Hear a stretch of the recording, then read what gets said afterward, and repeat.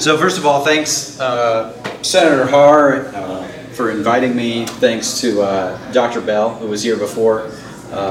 Quite distinguished acts to follow. My name is Matt Gregory. I'm with Nebraska Wildlife Federation. No title there. Just been working on clean energy issues and climate change education for some years now. Nebraska Wildlife Federation is a statewide nonprofit organization that obviously works on wildlife issues, but also water conservation and clean energy and climate change. And our memberships make up everyone from hunters and anglers to biodiversity enthusiasts and bird watchers to clean energy advocates. So we're kind of looking at it, through our members' interests in addressing climate change and getting out the word that way. So this presentation is actually made possible by a grant from Nebraska Environmental Trust and Nebraska Academy of Sciences. We've got a survey, if you could fill that out, to help us stay accountable. Lee is going to pass that out for you.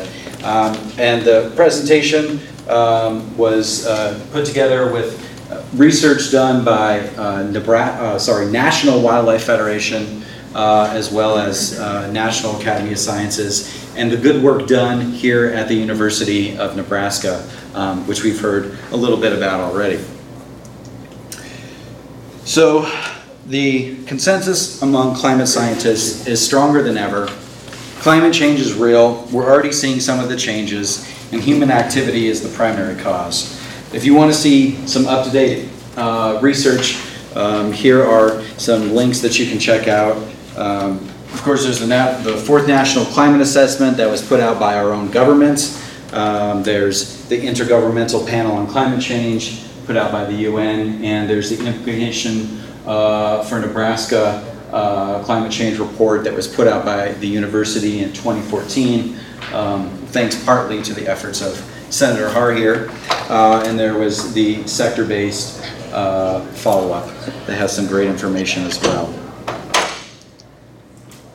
So before we get into the wildlife itself, we want to look a little bit at temperatures. So what will climate change mean for here in Nebraska?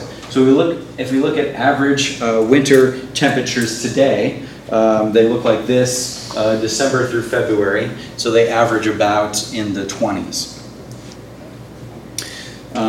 But the current climate models using mid-range projections project that winter temperatures in Nebraska will rise by 3 to 5 degrees Fahrenheit by about 2050.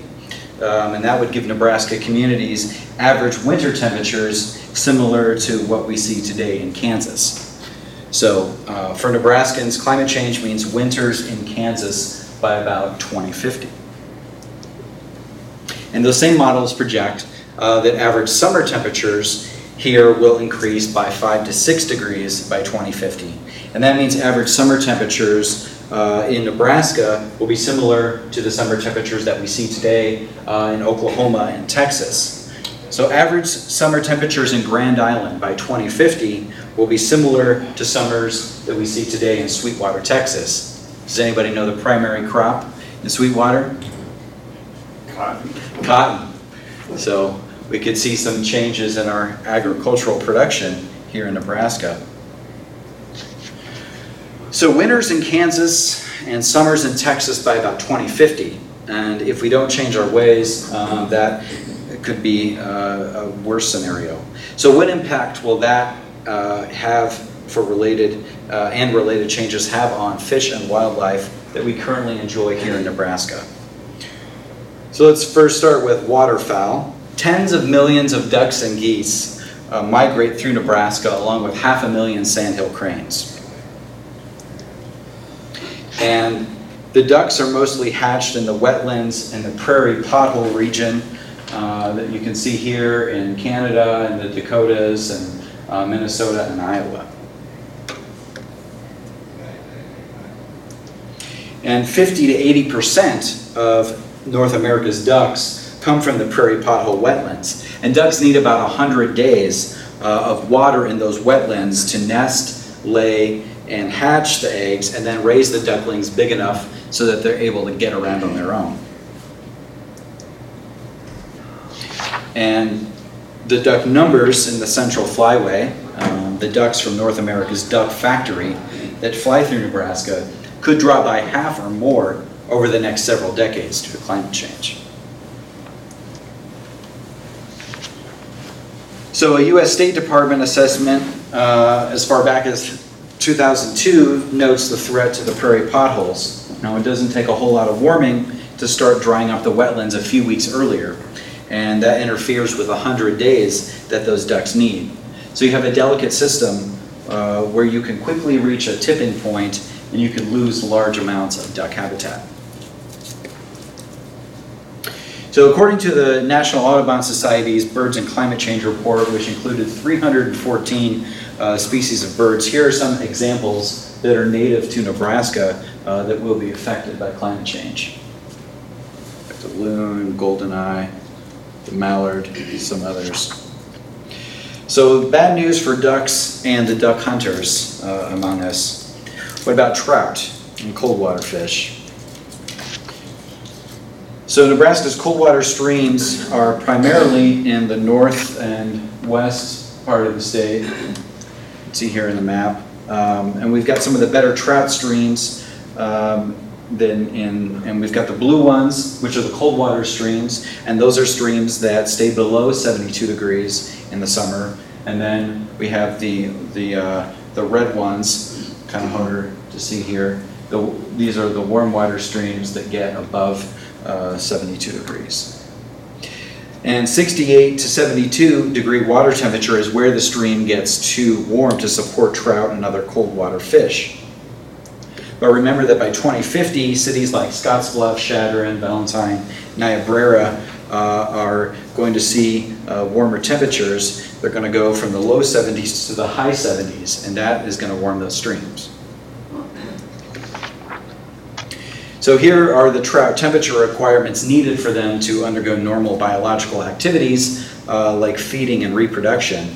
So the rainbow and cutthroat trout won't be able to survive when the water temperature gets past 64, 65 degrees. And while the brook and brown trout might be able to survive, even if the water gets past 72 degrees, they will lose their ability to properly grow and reproduce. So Nebraska doesn't have the high water streams fed by snowmelt much of the summer, so as you might expect, we lose the cold water fish like trout earlier. These are all kind of themes that have been touched on by Dr. Bell and Senator Har, but there was a question also about the economic effects. So we've got some info here from Nebraska Game and Parks. Of course, if there's fewer trout, then there's fewer anglers taking trips, and that means fewer hotel rooms stayed in, fewer meals in local restaurants, fewer stops at the gas station, fewer equipment sold. So there's the potential for the whole economy to suffer. So that's strike two. How about deer? Well, white-tailed deer can be found throughout Nebraska, and then we have mule deer in the western part of the state. So what's in store for our deer population? Well, to look at that, we need to look back briefly at the 2012 record drought that we had. For those people in Nebraska during that time, it's hard to forget. The Platte River ran dry for large stretches, creeks ran dry, wetlands dried up, and that left little water on the landscape. And the photos here were taken near Grand Island. This is of the Platte, so quite a big juxtaposition to what we see today in the last few weeks. These are the kinds of extreme events that climate change is bringing. So then there's the issue of diseases as well, because in 2012 there was a huge outbreak of EHD in Nebraska's deer population, and some 100,000 deer died from EHD, taking 25 to 30% of the deer herd here in a single year. So how that happened is when creeks and rivers and wetlands dry up, wildlife like deer congregate at the few remaining watering holes on the landscape, and the midges that transmit EHD breed and thrive in the stagnant water of those few remaining water holes. And that creates a recipe for an epidemic, and that's exactly what happened. So the extensive drought of 2012 was a key factor in the EHD epidemic, and the climate change report put out by the university in 2014 said that droughts like 2012 will be more common in the future.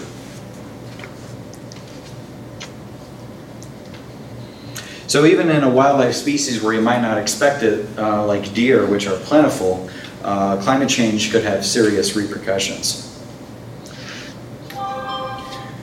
So once again, according to the National Audubon Society's Birds and Climate Change Report, the lesser prairie chicken will lose 100% of its habitat by 2080 due to climate change if it's not addressed, because of its low population, and its remaining habitat is very vulnerable to changes in the climate. So let's look more at the prairie chicken. Nebraska has probably the strongest populations of greater prairie chicken and sharp-tailed grouse in the country because of the large intact native prairie in the sandhills, and grouse need large blocks of open prairie in order to thrive. But the sandhill prairies are fragile, so what you can see here on the right are people down at the bottom of a blowout. So if you look towards the top here, you can see the thin layer of grass and the soil that supports that on top of a whole lot of sand. So when the grass is disturbed and the wind starts moving the sand, it doesn't take long before it can create a blowout this large. And in the next couple decades, the sandhills will likely reach and surpass the 2 to 4 degree threshold, and the climate change report expects drought to occur more frequently and more severely in the future if climate change isn't addressed. And should the warmer temperatures and drought weaken or destroy that thin prairie layer on top of the sandhills, we can see those sandhills mobilized again. And at that point, the equation is pretty simple. If there's no prairie, then there's no prairie chickens. Moving on to wetlands. The wetlands in Nebraska are also a risk. They provide habitat for migrating ducks and geese. They serve as magnets for wildlife in the Great Plains. And just like the prairie potholes north of here, the wetlands would suffer from warmer temperatures and increased evaporation. And the wildlife that depend on those wetlands would suffer as well. And the Platte could also be in trouble. The Platte is critical for fish and wildlife. Here in Nebraska, it also is irrigation for millions of acres of farmland, and it's drinking water for Omaha, Lincoln, and other communities, as all Lincoln residents now know well after the water restrictions that were put in place after the recent flooding. And climate models say warming climate could reduce the snowpack in the Rockies, reducing the volume and changing the timing of the water flowing out of the Rocky Mountain headstreams that go into the Platte. So climate change is impacting the migrating wildlife by changing the natural signals that fish and wildlife have adapted to and that now trigger their migration instincts. They can impact the habitat, changing when the food sources are in supply.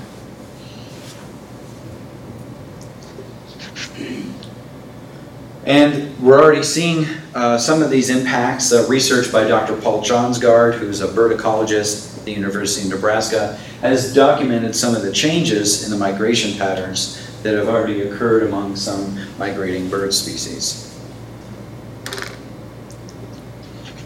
And this one I think is pretty shocking, how the species are moving.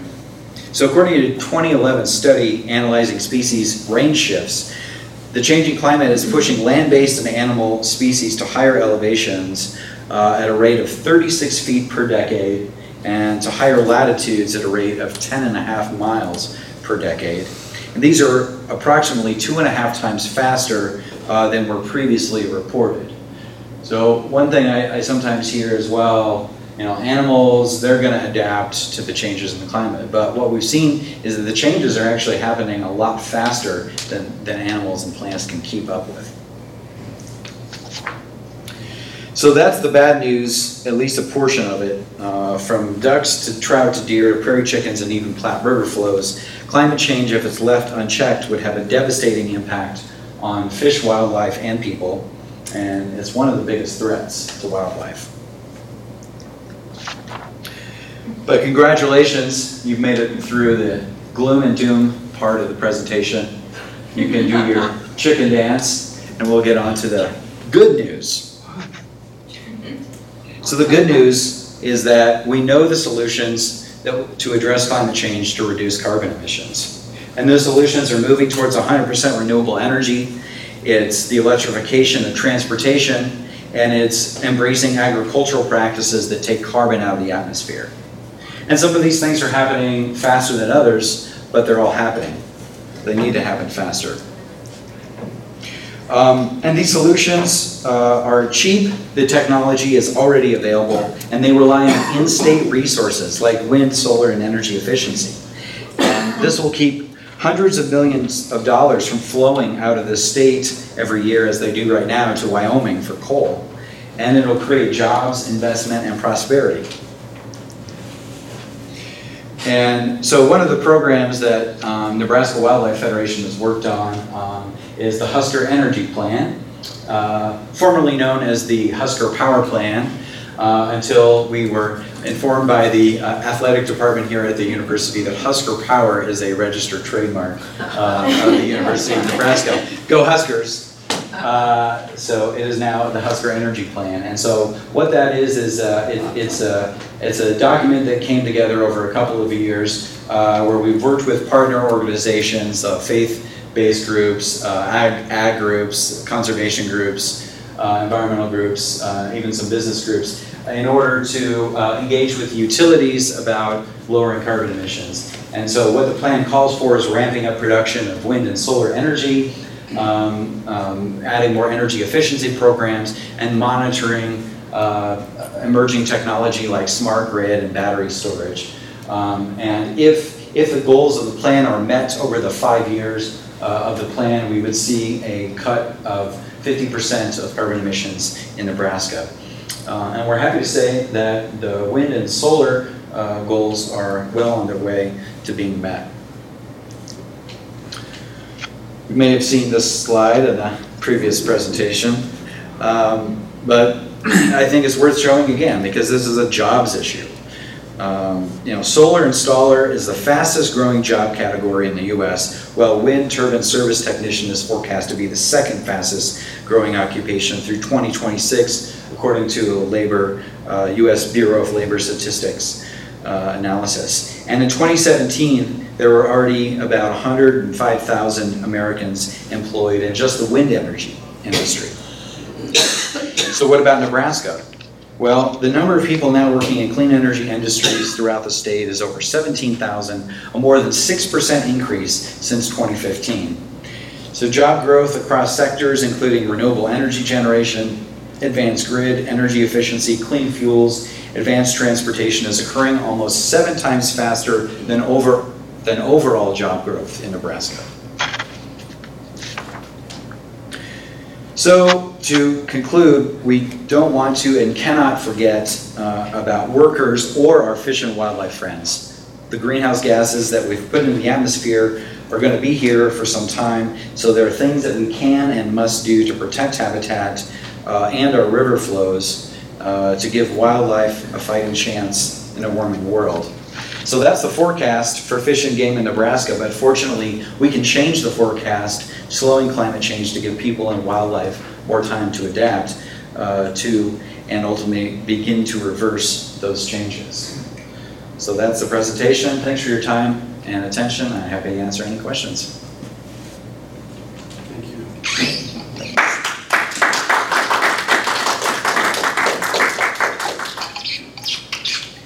You work with surrounding states because, for example, if you're talking about maintaining river flows, Platte River clearly flows through states other than Nebraska, and if people are doing things here, they're not doing them in other states, kind of cancel each other out. So you talk back and forth with organizations in the surrounding states, and if they've been amenable to some of the same things you're proposing here? I haven't, no, but that's a great point. You know, climate change doesn't care about borders. So, you know, this has got to be an effort, this is an intra and interstate effort, and working together with other state governments. And again, you know, what climate change is it's something that compounds problems that are already there. So I'm no expert in this, but there's been a long history of, you know, of conflict with Kansas over the Republican River, and this is something that climate change is going to add to, and I think there's work looked at too in terms of the Platte and what Colorado's doing and what we're doing. So absolutely, this is something that needs to be addressed through cooperation with surrounding states. This may be kind of a difficult, if not impossible question to answer. My favorite kind. Yeah, it's kind of occurred to me as I'm watching this, looking at the drought of 2012. Is there any data that came out of that between then and where we are now that indicated that there was some change that happened to wildlife of any category, that it changed something from 2012 to now, changed it for good, changed, something's gone that used to be? I'm not framing the question very clearly. But no, I see what you're getting at. I have not heard of any particular big change. But I think it's worth mentioning again that we are seeing changes in the migration patterns, and I'm not aware of any extinctions of species. But yeah, as Dr. Bell and others have said, like climate change is already here, and we are already seeing the changes. So what do you say when people are talking? You know, you talk about wind power and the potential impacts that it has on birds. I'm just kind of curious what your take is on that and how to potentially address that question. Oh yeah. Well, and it's even a controversial question within my own organization, Nebraska Wildlife Federation. I would say, having looked at the data, that well, first of all, every energy source has consequences. There's no freebie. So there are deaths to birds from wind turbines, but it's vastly exaggerated in the media. And if you look at bird deaths, most birds are killed by cats and buildings and windows. So wind turbines are far, far down the list. Ken? Well, one of the things too to realize is that in Nebraska, when you build a wind farm, there's some 52 permits you have to go through. And part of those is working with the Game and Parks Commission. For example, nobody would build a wind farm by Grand Island where the cranes are going to be flying. You just wouldn't be allowed to do that. So it may not be a perfect process, but that's really taken into consideration. Yeah. And with the a lot of the wind projects that I've seen, a lot of the wind companies are going above and beyond because they don't want bad press of hearing about bird deaths and seeing bird deaths. But a couple other things, like I've talked to landowners who have wind turbines on their land, and I asked them, I said, do you see a lot of dead birds around the base? And I talked to one guy who's had turbines for close to 10 years, and he said he found 2 or 3 dead birds over that time. And who's just, I mean, it seems like the likely culprit would have been the turbines, but how do you even know that it was the turbines? Like he didn't see them fly into it. Another thing that I point out too is, since we were talking about prairie chickens, there's been some studies in surrounding states like Kansas that looked at the effects of wind turbines on prairie chickens. And what they found is great for them, because a lot of the predators to prairie chickens are kind of scared off by the turbines. So for some species, it's good.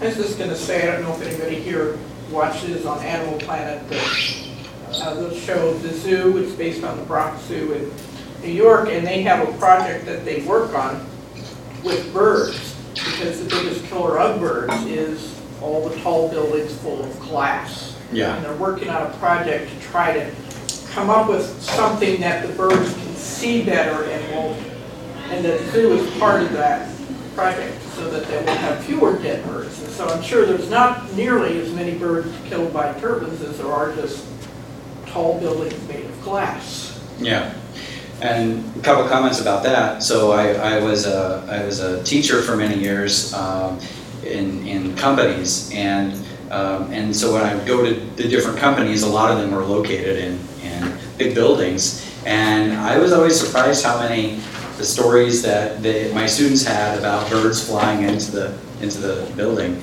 and that was without even asking them, in relation to this. Like, how was your weekend, or what's been going on this week? And they go, another bird flew into the building.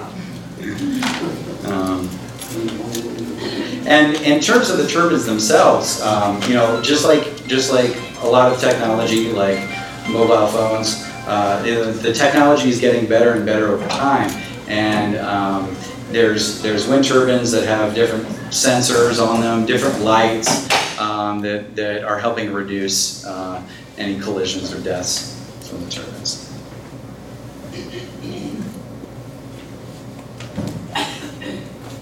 And if you want to know more about wind and solar energy, there's the Wind and Solar Conference that's every year. It rotates where it is. I believe it's going to be in Lincoln again this year as it was last year, and they have a lot of people from industry there who can tell you all about the different new additions to the turbines that address a lot of these issues. Just a question on, we have a big wind farm down there, and Which one? The sequenced red, what's that? Where at? Diller. Oh, in Dilla, okay. They have a lot of, they have all the sequenced red lights on them. Is that just for aircraft, or is that for other purposes too? I think, yeah, I'm not sure. It depends on the turbine and what they put in, but some of that could be for birds as well, or for other raptors. I mean, they're really bright. You can see for 30, 40 miles Yeah. or better.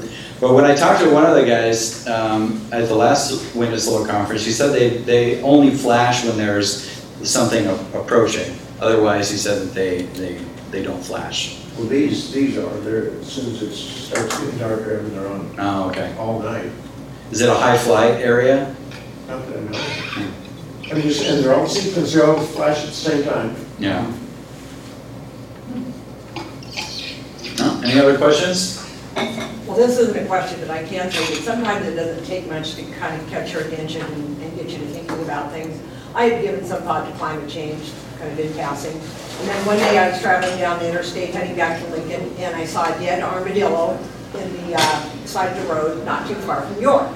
And I was telling people that I saw an armadillo. And I got a lot of ridicule until that night, one of the Lincoln TV stations, somebody else had been traveling along the interstate that day and saw it also. So I had someone to verify that it was there. So we do not see armadillos in this state routinely. So, okay, yes. That is an excellent point. And in fact, that has come up during Q&A of previous presentations when the question of, well, have you seen different species with that? And absolutely, an armadillo is the one that I've mentioned, that I've heard. So you are not the only one who's seen an armadillo. They are coming up this way. Yes. Good. Thanks, everybody. Thank you. Thank you. Thank you.